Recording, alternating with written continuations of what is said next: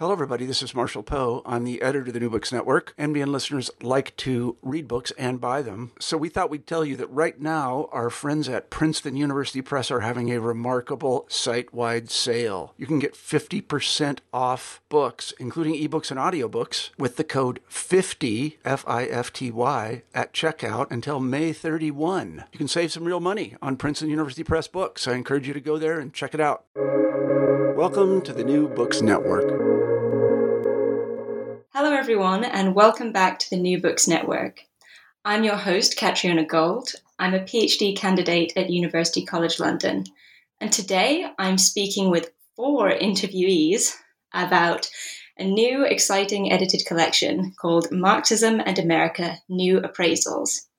The book was published with Manchester University Press earlier this year, and it's a collection of essays, chapters, on this topic. I'm going to let the authors say more about their chapters. I've got 2 authors with me and the 2 editors with me. So who I'm talking with today, let's run through. We've got Christopher Phelps and Robin van Dome, both of Nottingham University. So these are the editors of the book. And we've also got Mara Keir and Andrew Hartman. Mara is at Oxford University and Andrew Hartman is at Illinois State University. So I'm very happy to have all 4 of them here with me today. Welcome to the podcast, everyone. Thank you. Thank you. Thanks for having us. Thanks so much. All right. So I'm going to get going by asking Christopher and Robin, our editors, to tell us a little bit about themselves and how they came to put this book together. Well, I'm Christopher, and I am an associate professor of American history in the Department of American and Canadian Studies at the University of Nottingham, and I've taught, you can tell by my accent I'm American, but I've taught in England for about 10 years, and I am a lifelong scholar of the history of radicalism. I wrote a book on Sidney Hook, who is a American Marxist philosopher in the 30s, and I co-authored a book with Howard Brick on American radicalism called Radicals in America for Cambridge University Press.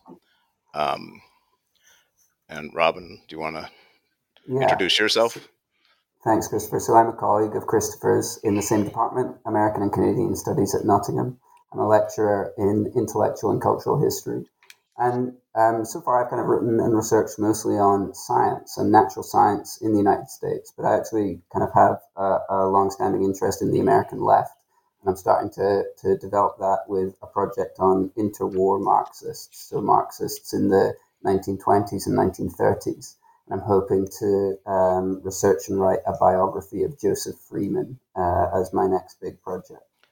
And the book, the collection Marxism and America that we're discussing today, from Manchester University Press, came about partly because we thought that it was a problem, an intellectual problem, the relationship between Marxism and America, that deserved reconsideration. At the moment that we're talking, it's right precisely the 10th anniversary of Occupy Wall Street. And you could say since the financial crisis of 2008, there have been 2 political trends. And one, it took 3 years before the Occupy Wall Street phenomenon detonated. But that changed the conversation. The chant, "We are the 1%," the very idea of occupying Wall Street, blaming the financial crisis on the bankers and the financial elite, reintroduced a kind of class consciousness and class politics that has led, to then the Bernie Sanders phenomenon, the election of AOC, Alexandria Ocasio-Cortez, the flourishing of the Progressive Caucus in the Congress, and the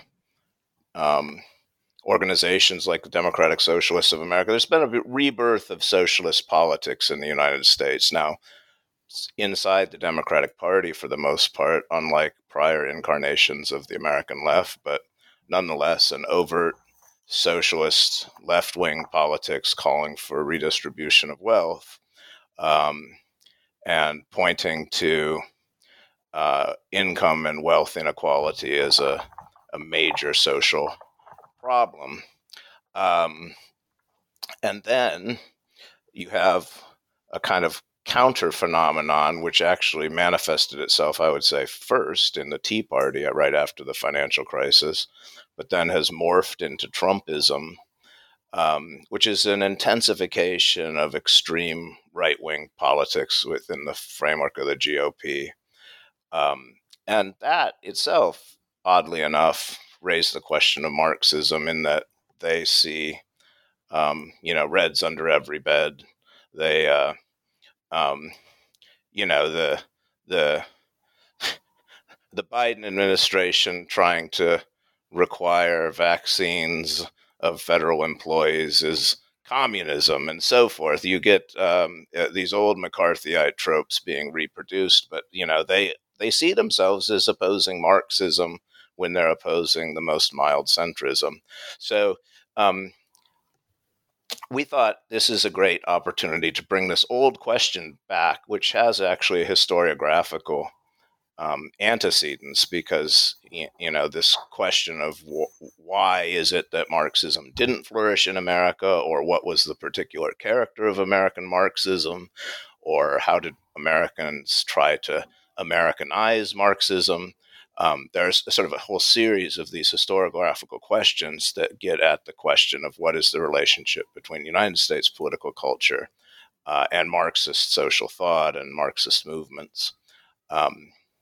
So that's the political and intellectual rationale for the volume. Yeah, and I'll maybe kind of take up the baton there, because as well as that bigger picture historical setting, intellectual agenda, there was also just a practical way in which we started talking about these ideas as colleagues.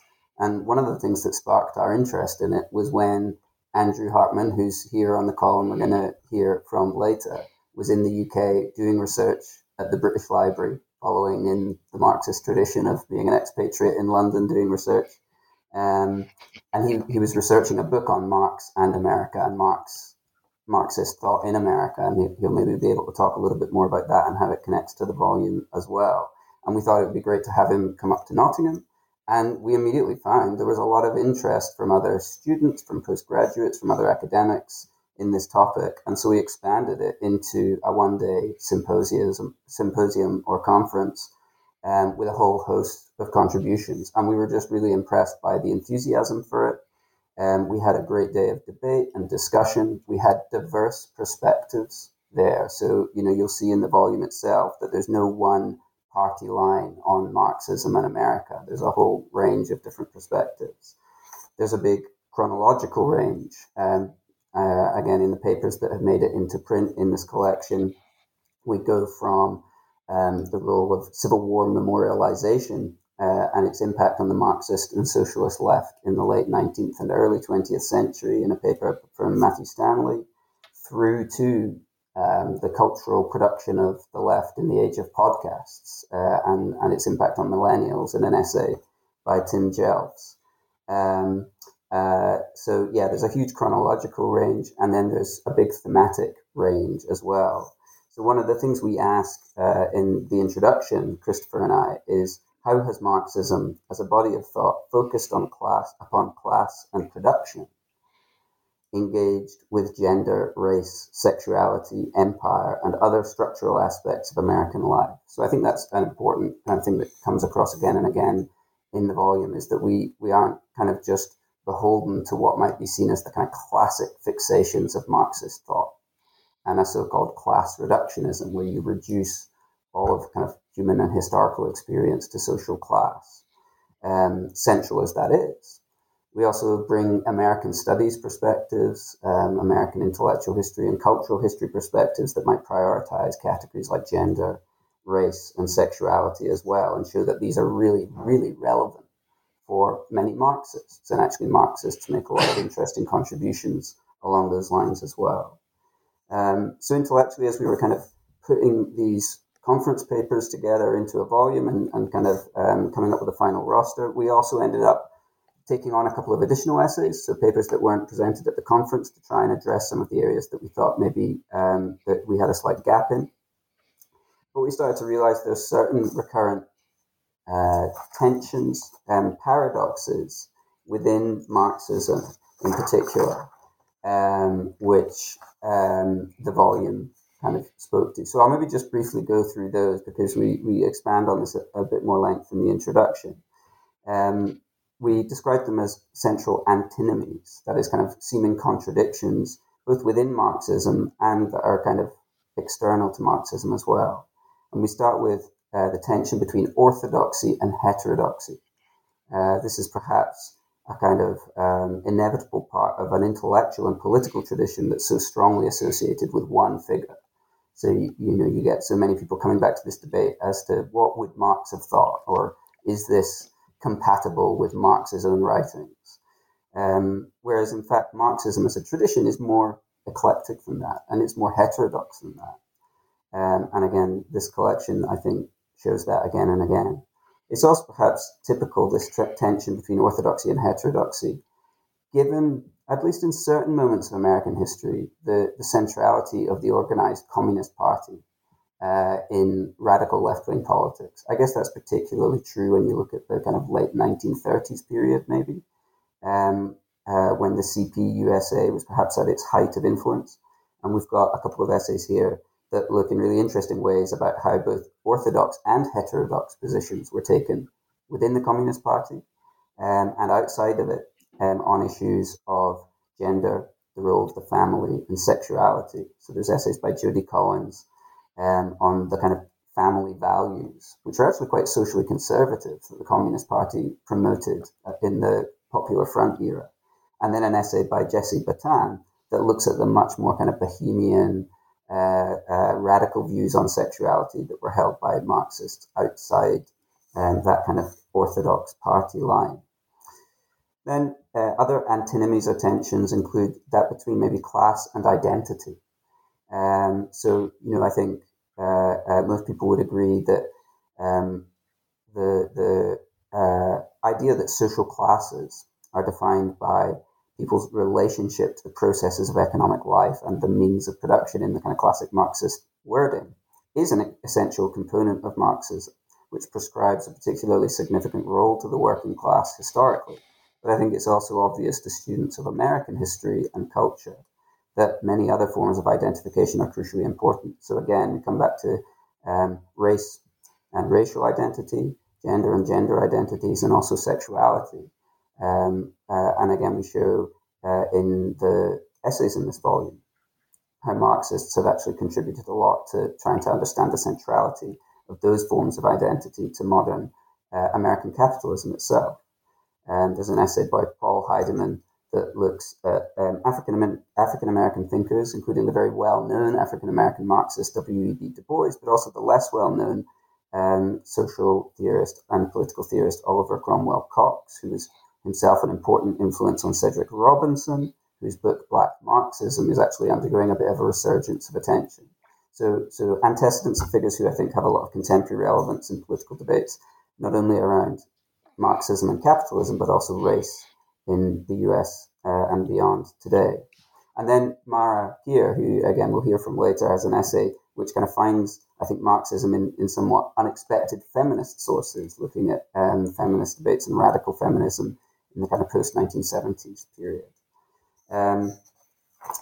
There's also a kind of underlying tension in Marxism and in Marxist thought between reform and revolution, right? So whether it's a movement that political expression is about achieving kind of piecemeal change, or whether it is fundamentally and necessarily revolutionary and needs a kind of complete break with the current system. And again, several of the essays tackled that in different ways. Sinead McEnany has an essay here on Weatherman, which is a kind of militant revolutionary offshoot of the New Left in the late 1960s. And she looks particularly at Weather Women as self-styled revolutionaries who, no compromise, they're not reformers, they're revolutionaries, and looks at the kind of antagonistic relationship they have with the broader feminist social and political movements, the women's liberation movement more generally.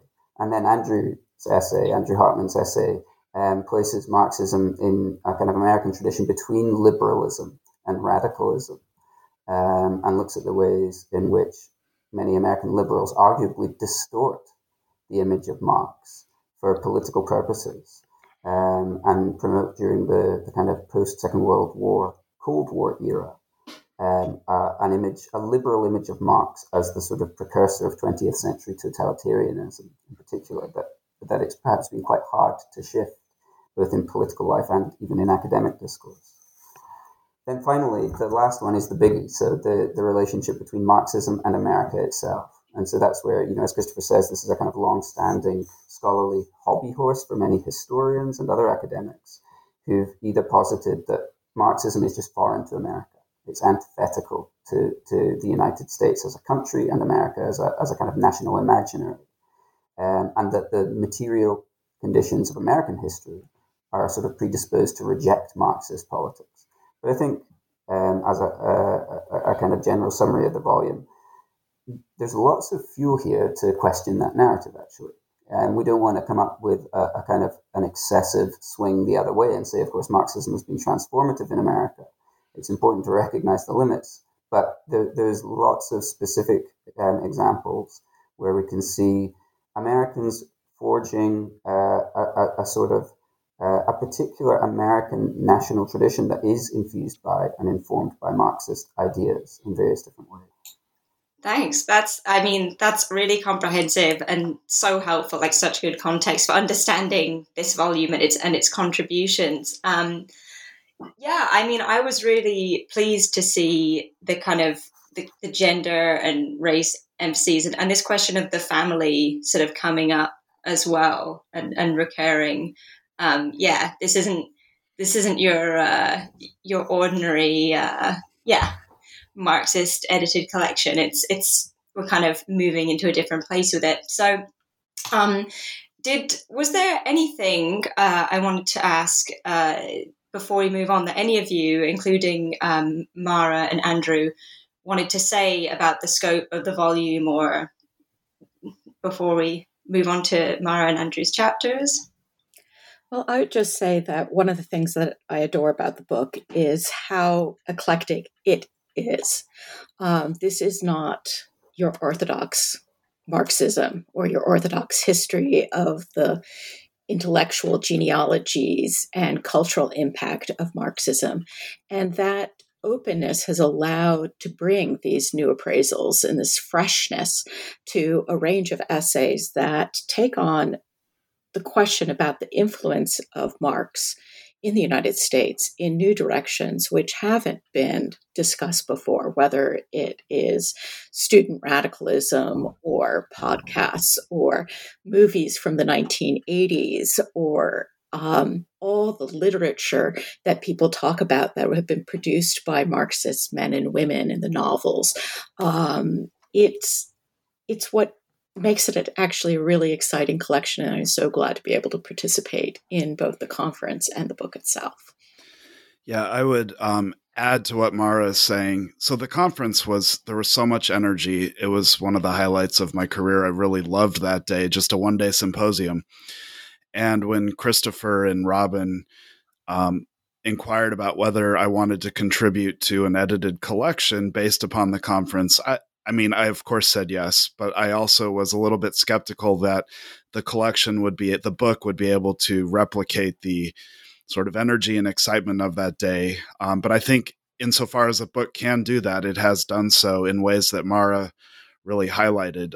There's an eclecticism here that is exciting and challenges me. I'm writing a book, as Robin mentioned, titled Karl Marx in America. And this book has really, I'm sort of at the end point of writing that particular book, and this edited collection from Manchester University Press has really challenged me to rethink my thesis in some really productive ways. It's a really great book, and I hope that a lot of people will read it and assign it to their students, which I am doing in the spring because I'm teaching a class on Karl Marx and Marxism in America And I'm lucky to have this book to be able to assign to my students. I suppose one thing to add as well to all of these comments, which I concur with thoroughly, but is that in order to fill in a bit of the backstory in our introduction, Robin and I do a bit of digging into what Marx and Engels themselves thought about the United States, since there's no essay in the volume that actually does that. That it really is a collection on Marxism as a tradition and body of thought, following the lives of Marx and Engels in the content of the essays. But and it's a little amusing to me that a right wing in American politics that for most of the 20th century, of course, during the Cold War, was adamant that Marxism is un-American, completely alien and antithetical to the United States, and now sees the country as virtually communist and socialist, and somehow that's been lost. Like they've lost the plot. But it also is interesting to me when we dug around that Engels begins his career. He's not really quite a Marxist yet, I must say, when he writes this. But he says the one place in the world where communism has been realized is America. And he's speaking, of course, about the utopian socialist experiments, the Fourierists and the Owenites, who are, creating these kind of agrarian communes, and later he would come to think of himself as a scientific socialist and to think of them as utopians. But it is the case that in early 19th century America, the place where socialists saw the greatest potential to try to enact their ideals was the United States, where there was all this land that you could get on the cheap, and then you could create a kind of a small colony of common ownership. And then Marx and Engels had a lot to say about the American Civil War and its expropriation of slave property, which they thought is revolutionary, and they thought as an example to the European working class movement that a revolutionary expropriation of property was possible. But they were frustrated with Americans for what they called being in swaddling clothes in theory. They didn't think of Americans as a particularly erudite theoretical people. They're very German and steeped in Hegelian philosophy, and they thought of Americans as lightweights, I think. But in any case, this all gets at this question, I suppose, that's lurking in the background somewhat, but doesn't really frame the collection. What I would say I like about all of the essays myself is that they kind of engage but don't obsess over a classic question, which is whether American society is exceptional, that is, exempt from capitalist crisis or class struggle or socialism or something like that, or not, which is a lot of the old discussion of Marxism in America revolves around that question. And it's not that the question is ignored. It is engaged, but it's not the focal point, and it's not necessary for any one of the essays to actually address it. But and that has been answered variously by all sorts of Marxists, from Trotsky to Gramsci, who talked about Fordism and the ideology of the Rotary Club's Americanism. And Marxists tended to both deny that American society was exceptional. They said it's still a place of capitalist cycles of production and crisis, and also is a place of class struggle and a place with socialist potentiality, but also to be frustrated by an American society that often seemed kind of impervious to their suggestions for how socialist solutions could be wrought. So in any case, it's a collection that then kind of takes off from that. But as you're saying, Catriona, it explores so many other elements, and as Mara said too, that are really I think, cutting edge, the essays on sexuality and gender, the thinking on race and democracy that's going on in some of these chapters. And so it's a question among other questions in the collection, is the way I would put it, the old exceptionalism chestnut. Mm-hmm. That's such an interesting, tidbit about, Engels' early thought on America. It's not what I would have expected, but I guess, I mean, it does also, it sort of hints at that absence in, of course, a lot of, Western or European thought about, the possibility of all this sort of cheap or, available land, and of course, what that's enabled by. I don't know if that was ever present, Christopher, in any of the research, the kind of this Marx Engels thinking or the indigenous question. I mean, I suppose that it's very formative for Marx and Engels, because it really shapes how the distinctive kind of socialism that they envisioned was defined, was largely against the utopian socialism that had been the vogue right beforehand. And it's not that they thought that utopians were totally wrong. They liked the idea of common property and common ownership and shared abundance and all of that.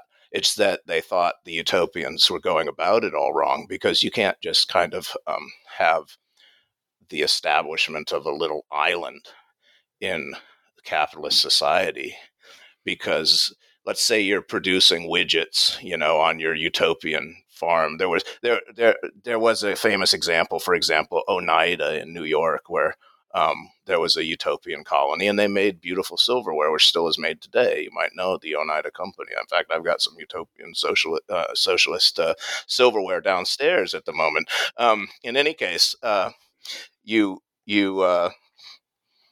producing such a thing, but you're not producing it in isolation, and you're up against the competitive pressures of the rest of the society. So it tended towards small craft production, and it tended to not last it either didn't last as socialism, because you had to just convert into a conventional business over time, or you went bankrupt because, and so Marx's thinking about what was happening to those utopian experiments and why they didn't last and why they didn't work out led him to a different politics, which was the politics focused on the working class.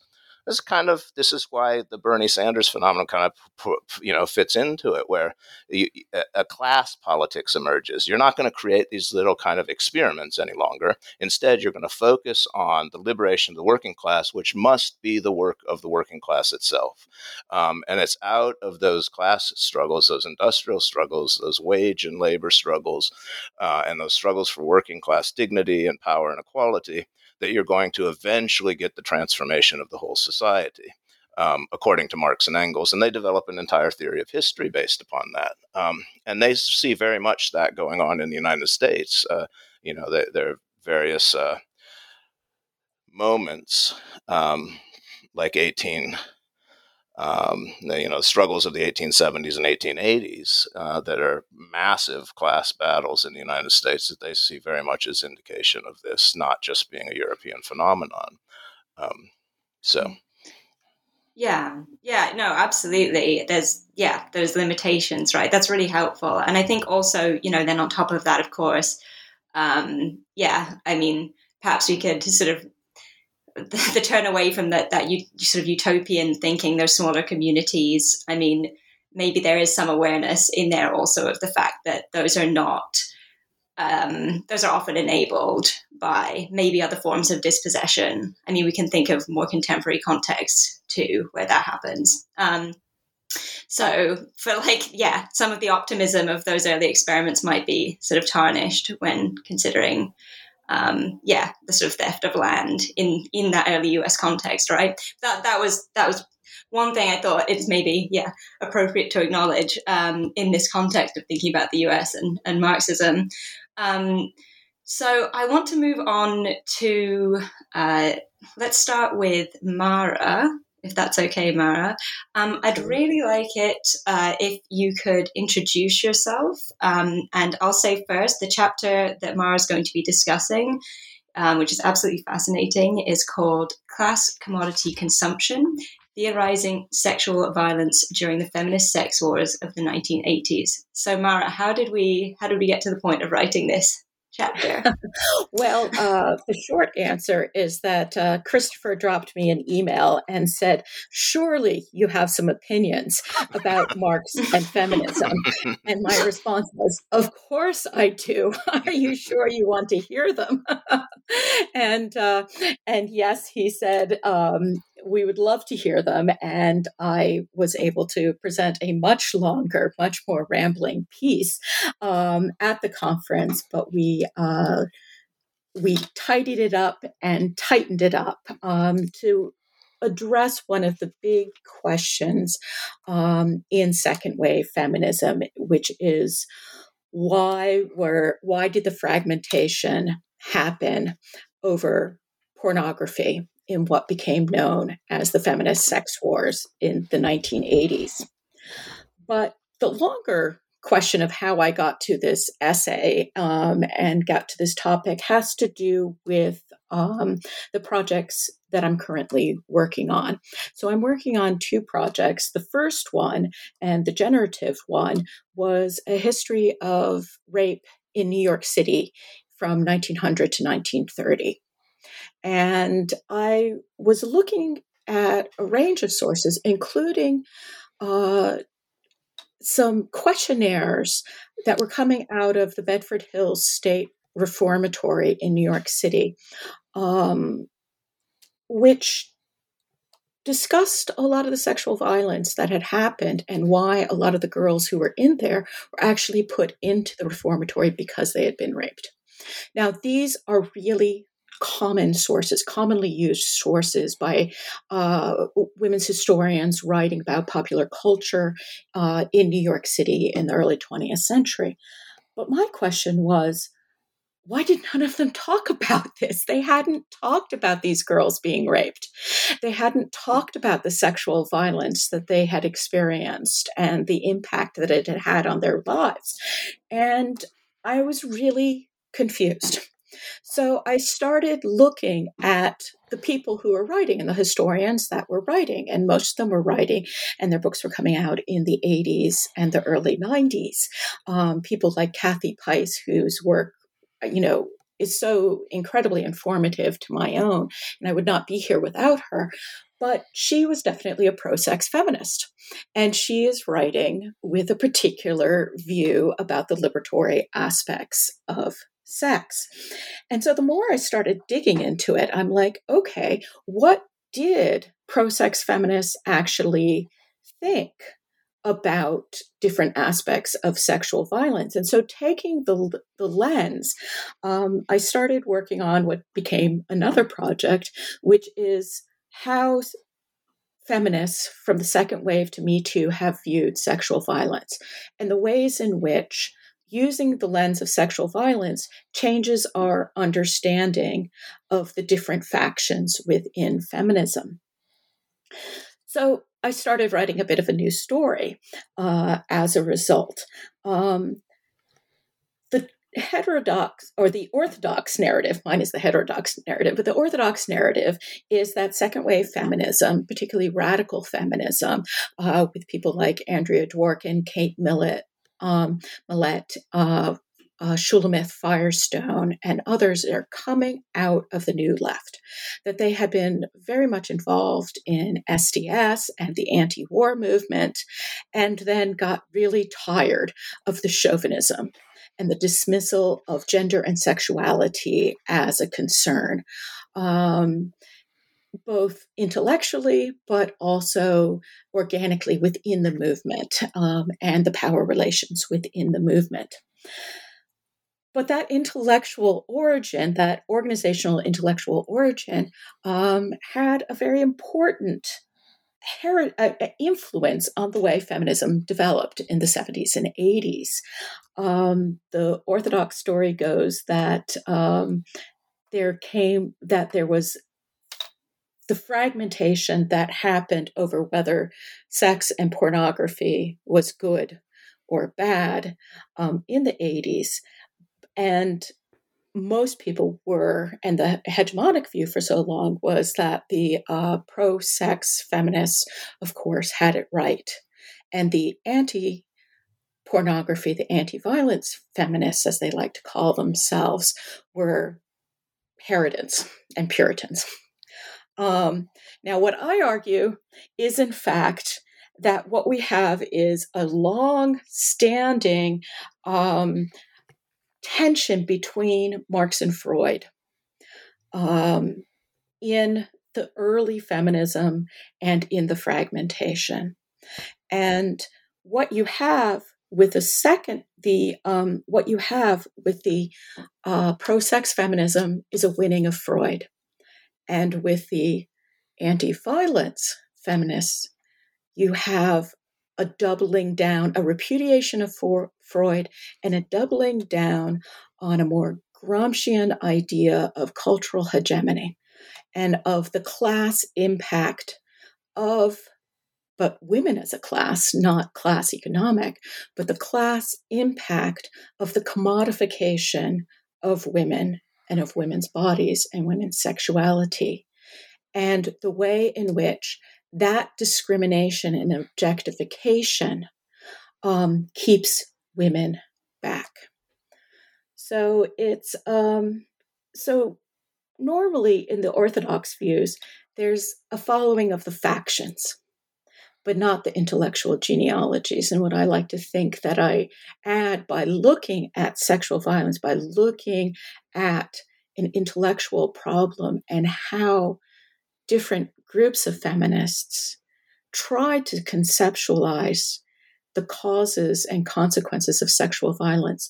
One, you get with the pro-sex view, a much more Freudian, liberatory, individualistic view, while with the anti-violence feminists, you get a much more class-based, materialist view of commodified women and how it keeps women as a group repressed and oppressed. That's absolutely fascinating. I'm so intrigued, and want to hear so much more about these other projects too. I'm wondering, Mara, if you don't want to answer, that's fine. But to me, it seems like the question that's forming in my mind is, to me, it seems that a sort of pro-sex feminism is fairly hegemonic on the left, and that's despite sort of radical feminism's class analysis seeming much more consonant with, Marxist thought or even some other forms of radical thought. And I'm wondering if your chapter maybe speaks to that in the contemporary moment, and how perhaps we might be seeing a revival of certain forms of radical feminist thinking under different guises now. I don't know if that's something you've noticed too, or if you'd agree, but I'd be really curious about your thoughts on how this moment that you were looking at connects to the contemporary. Yeah, I think one of the big sort of elements, or elephants in, not elements, but it's also an element, elephants in the room is the trans exclusionary gender critical women who have taken on the term radical feminist. And one of the things that really sort of didn't shock me, but it was so strongly there, was how a lot of the radical feminists like Shulamith Firestone, Kate Millett, and Andrea Dworkin were very trans-inclusive because they were against biological determinism, and they embraced an ideal of androgyny, which we would now call sort of a non-binary ideal. So one of the things that has happened is the way in which, since that time, is the way in which radical feminism as a term and as sort of an intellectual understanding has changed between then and now. And now there's this sense that radical feminism is very biologically essentialist. and is tied into this idea of women are women and men are men, and that there's never a twain. There is no non-binary gender fluidity, and I think I'm not going to tie it into some of the fragmentation. I'm not going to take the time now, but about some of the fragmentation that happened with the sex wars. But one of the ideas that one of the closing down that happened, one of the sort of roads not taken that happened in the 80s and 90s had to do with this question of materialism and essentialism, and whether or not we are culturally constructed, whether gender is culturally constructed or not. But it's this ongoing tension between Freud and Marx, and I think what we're struggling with now with something like Me Too is a fundamental shifting. And I would say, unfortunately, with this anti-trans discourse, we're struggling with new narratives, and there are a lot of new narratives being produced, and there are a lot of new templates for how we talk about gender. There are a lot of new templates for how we talk about sexual violence. Are men as a class responsible for women's oppression? Is it not all men? And this people haven't had the time to theorize a lot of this work. So we are in this exciting, generative, difficult, exclusionary, but also inclusionary moment in which we're trying to figure out where we're going to go and how it's going to be theorized. And I hope collections like this and conversations like this will enable us to look at the radical heritage of gender and sexuality and how it's been conceived, to create an open, more liberatory, but also a less oppressive version of what it means to be radical. And if I could just interject a little bit as editor, I think Mara's essay is just phenomenal, and I see it, to answer your question, Catriona, that it's an intervention in our moment, which I see a revival of the strand of feminism that the kind of Dworkin, McKinnon radical feminism since the Me Too movement. I think people have been going back to that in a way that seemed that it would never happen again after the sex positive critique of them. And yet, I see Mara's essay as kind of a, there's an old Hegelian thesis, antithesis, synthesis. And if you take the radical feminist critique of pornography in the 70s as the thesis, and the sex positive feminists as the antithesis, and now we're grappling toward a synthesis in which you could be both sex positive and have a critique of sexual violence. I have to say, I told Mara, I don't want to pick favorites in the volume. I love Mara's essay, but I think it's the one I disagree with the most. We had a lot of conversation in the copy editing stage, shall we say? But she's got this line that really made me think about, where do the sex positive feminists of the sort of 80s take up the question of sexual violence? Nowhere, she says, and that really got me thinking. But the bigger question, to connect this all to Marxism, which I think Mara does in her essay, is that she an orthodox Marxist, maybe a more proper Marxist than anyone in this conversation, would would say that these radical feminists had departed from Marxism because they only care about sex as a social division. But Mara helps us understand how the very people who articulated such a worldview were deeply informed by reading Engels, and as she says, grappling with Engels and Freud and Marx. And she makes a case for continuity, which, again, I resist, but I find highly intriguing and productive. And also, it really jumped out at me when I happened to be reading The German Ideology, which is one of the classic Marxist texts, that they're talking about that primordial moment in anthropological prehistory when class comes about. And they say it comes out of the family, it comes out of gender, it comes out of male domination and men seizing control and ownership. And so actually the original Marxist theory of the origination of class is a gender theory. Get your head around that. And so I'm learning from Mara, even as I'm arguing with Mara. So, well, that's a productive conversation then. I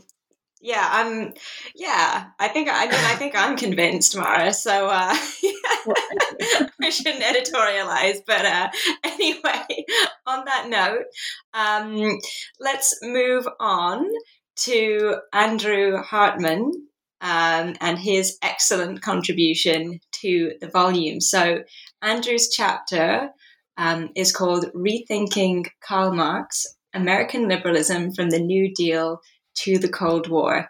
Andrew, would you like to introduce yourself and talk us through how this connects with your work more broadly, and how you came to write this chapter? Sure. So, as I mentioned earlier, I've long been at work on this big book titled Karl Marx in America, and luckily, finally, it's approaching its end phase. And when looking at so what it is essentially a reception history of Karl Marx from the 1840s to the present. Now, obviously, in the 1840s, there wasn't any reception of Karl Marx in the United States, but I'm very interested in the early phases of the book and what Karl Marx and Engels had to say about the United States and how their observations about the United States shaped more generally their theory of capitalism, because I think that's a really important sort of element of Marx's reception going forward. But in tracing this long history of how Americans have thought about and sometimes acted on the ideas of Karl Marx, I've noted that there are probably there are several of these sort of boom and bust phases in Marx reception history. That is, there are times when lots of people, especially on the left, but not exclusive to the left, are reading Karl Marx, talking about Karl Marx, and Marx in some fashion informs the way they think about the world, and in particular, the way they think about American history and U.S. politics. And the first of these phases was during the Gilded Age, when in particular, the focus was on the sort of militant labor movements and the Socialist Party eventually of Eugene Debs. The second big boom phase was the 1930s. That's probably the time period in American history when more Americans were reading Marx, thinking about Marx than perhaps at any other time. I think for obvious reasons due to the economic catastrophe that was the Great Depression. Then there's the 60s, and then there's, I guess I'm tentatively thinking we're in the midst of the fourth Marx boom period in U.S. intellectual history. But one of the things I'm really interested in is how we go from boom to bust, why it is that there's this flourishing reception of Marx, and Marx is everywhere in the discourse. And then to some extent, Marx disappears, although I would argue what happened from, and so this is the sort of argument I make in the chapter that is under discussion right now, that the period of the early Cold War, so the 1950s, this is the McCarthy period, right? It's a conservative political period in many ways. There's a lot of repression of Marxist or socialist ideas during this time period. And so the obvious answer is that Marx quit flourishing because of the Red Scare, because of the Cold War, because the only nation in the world at that time that was organizing itself supposedly off Marxist principles, the Soviet Union, was then the declared mortal enemy of the United States, right? So any favorable impression of Marx was going to be extremely limited in that context. And so that's the obvious answer, and there is a lot of truth in why there was a shift in Marx reception from the 1930s to the 40s and 50s. But I discovered two things in really sort of digging into this intellectual historical research. First of all, I discovered that most of the liberal intellectuals during the 40s and 50s, in fact, did not ignore Marx. Marx was everywhere in their voluminous writings about American politics. But rather than a favorable impression of Marx, they used Marx as a sort of like ghost. Marx became a ghost in the machine for them. Marx was the antithesis of what it meant for them to define an American political tradition.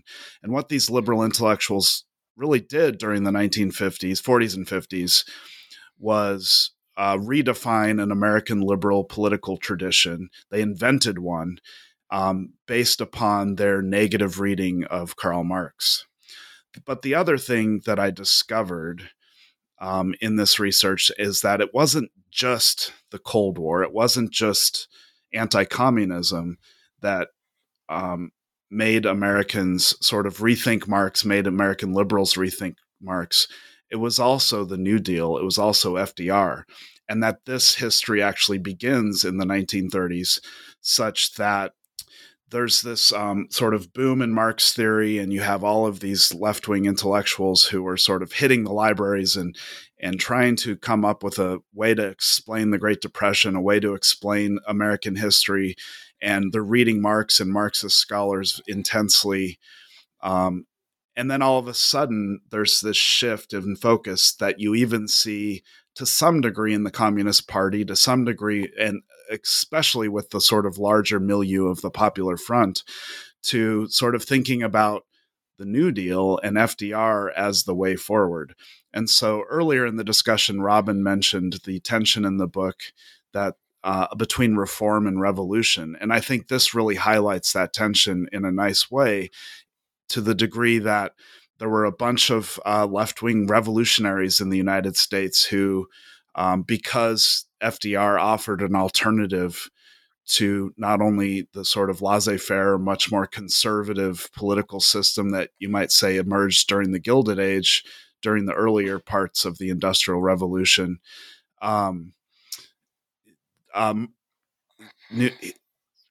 FDR and the New Deal offered an alternative to that, but also an alternative to Karl Marx that sort of softened Marxism in the United States and then later paved the way for a much more conservative Cold War liberal view.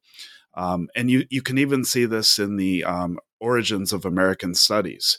Now, a lot of people tend to think that American studies emerged, and Michael Denning has argued that American studies emerged in the 40s and 50s as a Cold War project, sort of to counter Marxism. On the one side, you have American exceptionalism. On the other side, you have Marxism.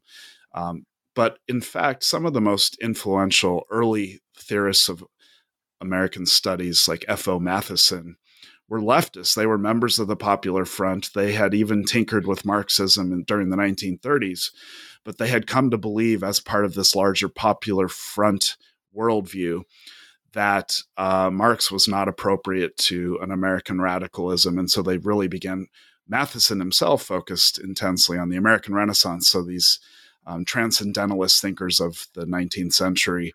But as a project, more generally speaking, American studies emerged as an attempt to be radical but not Marxist. And I think this, as much as anything else, lays the groundwork for Cold War liberalism. So the sort of like unfavorable view of Marx that emerges in the Cold War has a lot to do with the Soviet Union, has a lot to do with Stalin, but also has a lot to do with FDR, ironically. Okay, thank you. That's a great summary. And yeah, I'm wondering if you'd like to say anything else about sort of where you're going from here, and how this chapter is going to connect with your future work. Well, one of the things I show in the chapter is that there were still undercurrents of thought and politics that were deeply embedded in the Marxist tradition, but that also were attempts to connect with American culture, American politics, American civilization, as you will. And perhaps the two most interesting and I would say eventually influential thinkers. These are thinkers who really connected with the social movements of the 1960s that sought to re-engage with Marxism in eclectic and interesting ways. Were C.L.R. James, the Trinidadian, rather famous author of the rather famous Black Jacobins, which is a deeply Marxist text, and Raya Dunayevskaya, who was a Russian immigrant who maintained a sort of Marxist humanism throughout her life. They both wrote really interesting books during the 1950s about American history and American culture that were deeply indebted to Karl Marx and a Marxist worldview, but that also, I think, paid close attention to currents in American history. And so the larger sort of argument they make is one that I agree with intensely, and it's one of the reasons that I'm writing this larger book on Karl Marx in America, and that is that Marx is a theorist of freedom, and that the United States offers a nice sort of canvas for thinking about that, because it's the nation in world history perhaps that rhetorically seems most committed to the idea or philosophy of freedom or liberty, and yet the areas of American life where most Americans spend most of their time, that is at work, is deeply unfree. And Marx offers a theory as to why, when people are at work, they are not free, and how to achieve freedom in that larger context. This is something that C.L.R. James and Raya Dunayevskaya paid intense interest to, and to me sort of speaks to the larger project about this tension, this sort of Marx-America dialectic, as Robin and Christopher call it in the introduction to this collection. Right. Yeah. And I would add that I would just quickly add that I would argue that one of the reasons why these two figures in particular sort of stayed close to Marx during a time period of what I would call political conservatism, or a conservative intellectual milieu defined as Cold War liberalism, I would argue it's because they were outsiders by virtue of race, by virtue of gender, by virtue of nationality. They were truly outsiders. And thus, I think it was very difficult, for example, for a lot of Black people to identify with Cold War liberalism at a time period in which Cold War liberalism, I would say, largely ignored or erased race as a problem in terms of like redefining what it meant, what the American political tradition meant, because they defined it in sort of opposition to totalitarianism, which they associated with Marxism. Liberalism for them was pluralistic. It was about the open society. And yet there were these large, there were ways in which the American society in the 1940s was deeply closed off. And if you were a Black man from Trinidad or a woman who had immigrated from Russia and was had a working class background, you would not have sort of agreed with the Cold War liberals just on the face of it that America was an open, pluralistic society. And so you would have looked elsewhere, and they turned to Marx. Mm-hmm. Yeah, I think that kind of interplay is really, really interesting and important to think about, and thinking also about kind of how the security state, constructed, or, Hoover at least certainly saw or seemed to genuinely see civil rights activism as Russian agitation, right? And so if you're kind of put in that, right, put in that box, put in that, I mean, I'd love to hear your thoughts on, because there's more to say about that, and Black Lives Matter now too, and how that's been talked about. But that's a whole other conversation, maybe. But I wouldn't mind your comments on the historical or contemporary. Yeah. Well, just quickly, I think W.E.B. Du Bois, his biography offers like the most interesting trajectory here, because He's the first Black person to earn a PhD from Harvard. And so he's really sort of at the core of the American elite, American liberalism. And his earliest works, American liberals now and for a long time have claimed as part of the liberal tradition. Mm. And yet he increasingly, over the course of his life, becomes more and more skeptical of American liberalism or the American mainstream, such that by the 1930s, he writes one of the best works of American historiography, Black Reconstruction in America, which is a deeply Marxist text. It's eclectic in its Marxism, but I would argue it's deeply Marxist, or it's part of this larger Marxist tradition. Mm-hmm. At the time, he was reading Marx, thinking about Marx, and he sort of frames Reconstruction in a Marxist sort of overall worldview. But it gets even more interesting for Du Bois than that. He lived into his 90s, and by the early 1960s, he had joined the Communist Party and then emigrates to Africa. And both of those acts to me were like a final FU to the United States at a time period in which this is like his death. He died on the day of the March on Washington, right? So I think that aspect of Du Bois's biography is not well known enough and should become a part of the larger way in which we discuss the limitations of liberalism, for example. And if I could just take that forward a bit, Black Lives Matter is a telling example of what we were kicking around before, in that there's an interview with one of the three founders where she says, that this other co-founder of the organization Black Lives Matter and I both came into this steeped in Marxism. And that interview has been clipped and, used all over right-wing talk radio and Fox News and so forth to say Black Lives Matter is a Marxist movement. And it gets at the complexity of this topic because it affirms that Marxism indeed has informed certain thinkers in the United States, Black, labor movement, feminist, and so forth, who then were thought influencers or thought leaders, as the business press says, and made their mark. And yet, of course, it's a gross distortion to say that these entire social movements are Marxist. They aren't. Most people aren't conscious Marxists. And it gets at the kind of paradox of Marxism in America, in that Marxism has had probably more influence in seasoning American political life than it's given credit for. And yet it also can be exaggerated, the extent of its influence. And if I could also just speak to what I think is, Andrew's essay is outstanding, of course, but its strengths are, those of the rest of the collection, I think, in that, or it's maybe emblematic of a strength of the collection, if I could put it that way, in that it's clearly about intellectual history, political thought, and ideology. And a lot of the other essays are, a kind of study in ideology, if you will.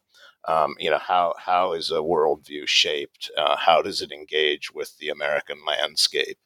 And you get that in, Du Bois is taken up also by Heidemann's essay, Nick Witham's fascinating chapter on Howard Zinn and how A People's History of the United States was a bestseller, and a lot of Americans were reading it just to understand America, was written by somebody who was a heterodox Marxist, and that informed his writing of that popular book.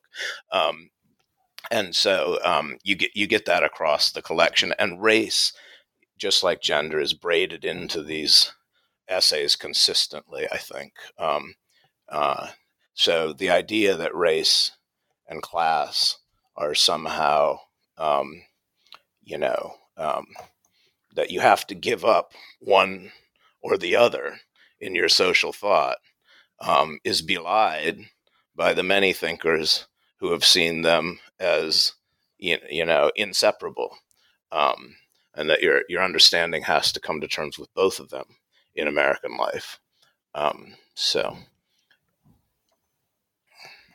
Right. Yeah, absolutely. And I mean, certainly there's no outside to race or gender, right, when we're thinking about these things. So I think that makes the collection particularly valuable. I'm wondering, I know I've taken a lot of all four of you's time, so I'm wondering if anyone has anything that you've got a burning desire to say before the end of this interview. Any closing comments before we wrap up? Oh, just thank you very much for hosting us, and I hope people, delve into the collection. It's a bit expensive in its current edition. We're hoping if you could get your local library to buy it, they might sell enough copies of this hardcover that they could put it out in paperback and make it purchasable by the people. Mm-hmm. That's a great general point. Yeah, if you can't afford a book, request it with the library, like, please. Yeah. And support public libraries. Yeah. I might just add another closing point. Readers might come to this through either of its kind of two dualities, American history and culture or Marxism. And I think it's equally profitable for both kinds of readers. So you might be thinking, well, I know a lot about American history and culture. How can I expand, my understanding of that through the lens of Marxism, and vice versa? You might be interested in Marxism from a much more theoretical point of view. But with this collection, you can see how that theory is developed and put into practice in specific American context. So I think, there's potentially a broad appeal. So let's hope we do get that paperback, cheaper edition. Amen to that. Okay, well, with everyone's, hopes and prayers listening to this podcast, maybe we can actualize that paperback for us all. Thank you so much to all of you for being here. This has been we've been discussing Marxism and America, New Appraisals, which is an edited collection just come out with Manchester University Press earlier this year. The editors who are here with us today are Christopher Phelps and Robin Van Dome, and we've also had the pleasure of speaking with two of the contributors, Mara Keir and Andrew Hartman. I'm Catriona Gold, your host. You can find me and most of my interviewees on Twitter, and I highly recommend you check out the book.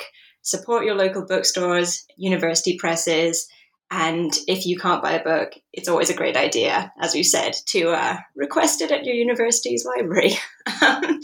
Thanks so much, everyone, for joining me. Thank you. Thank you. Thank you. Thank you.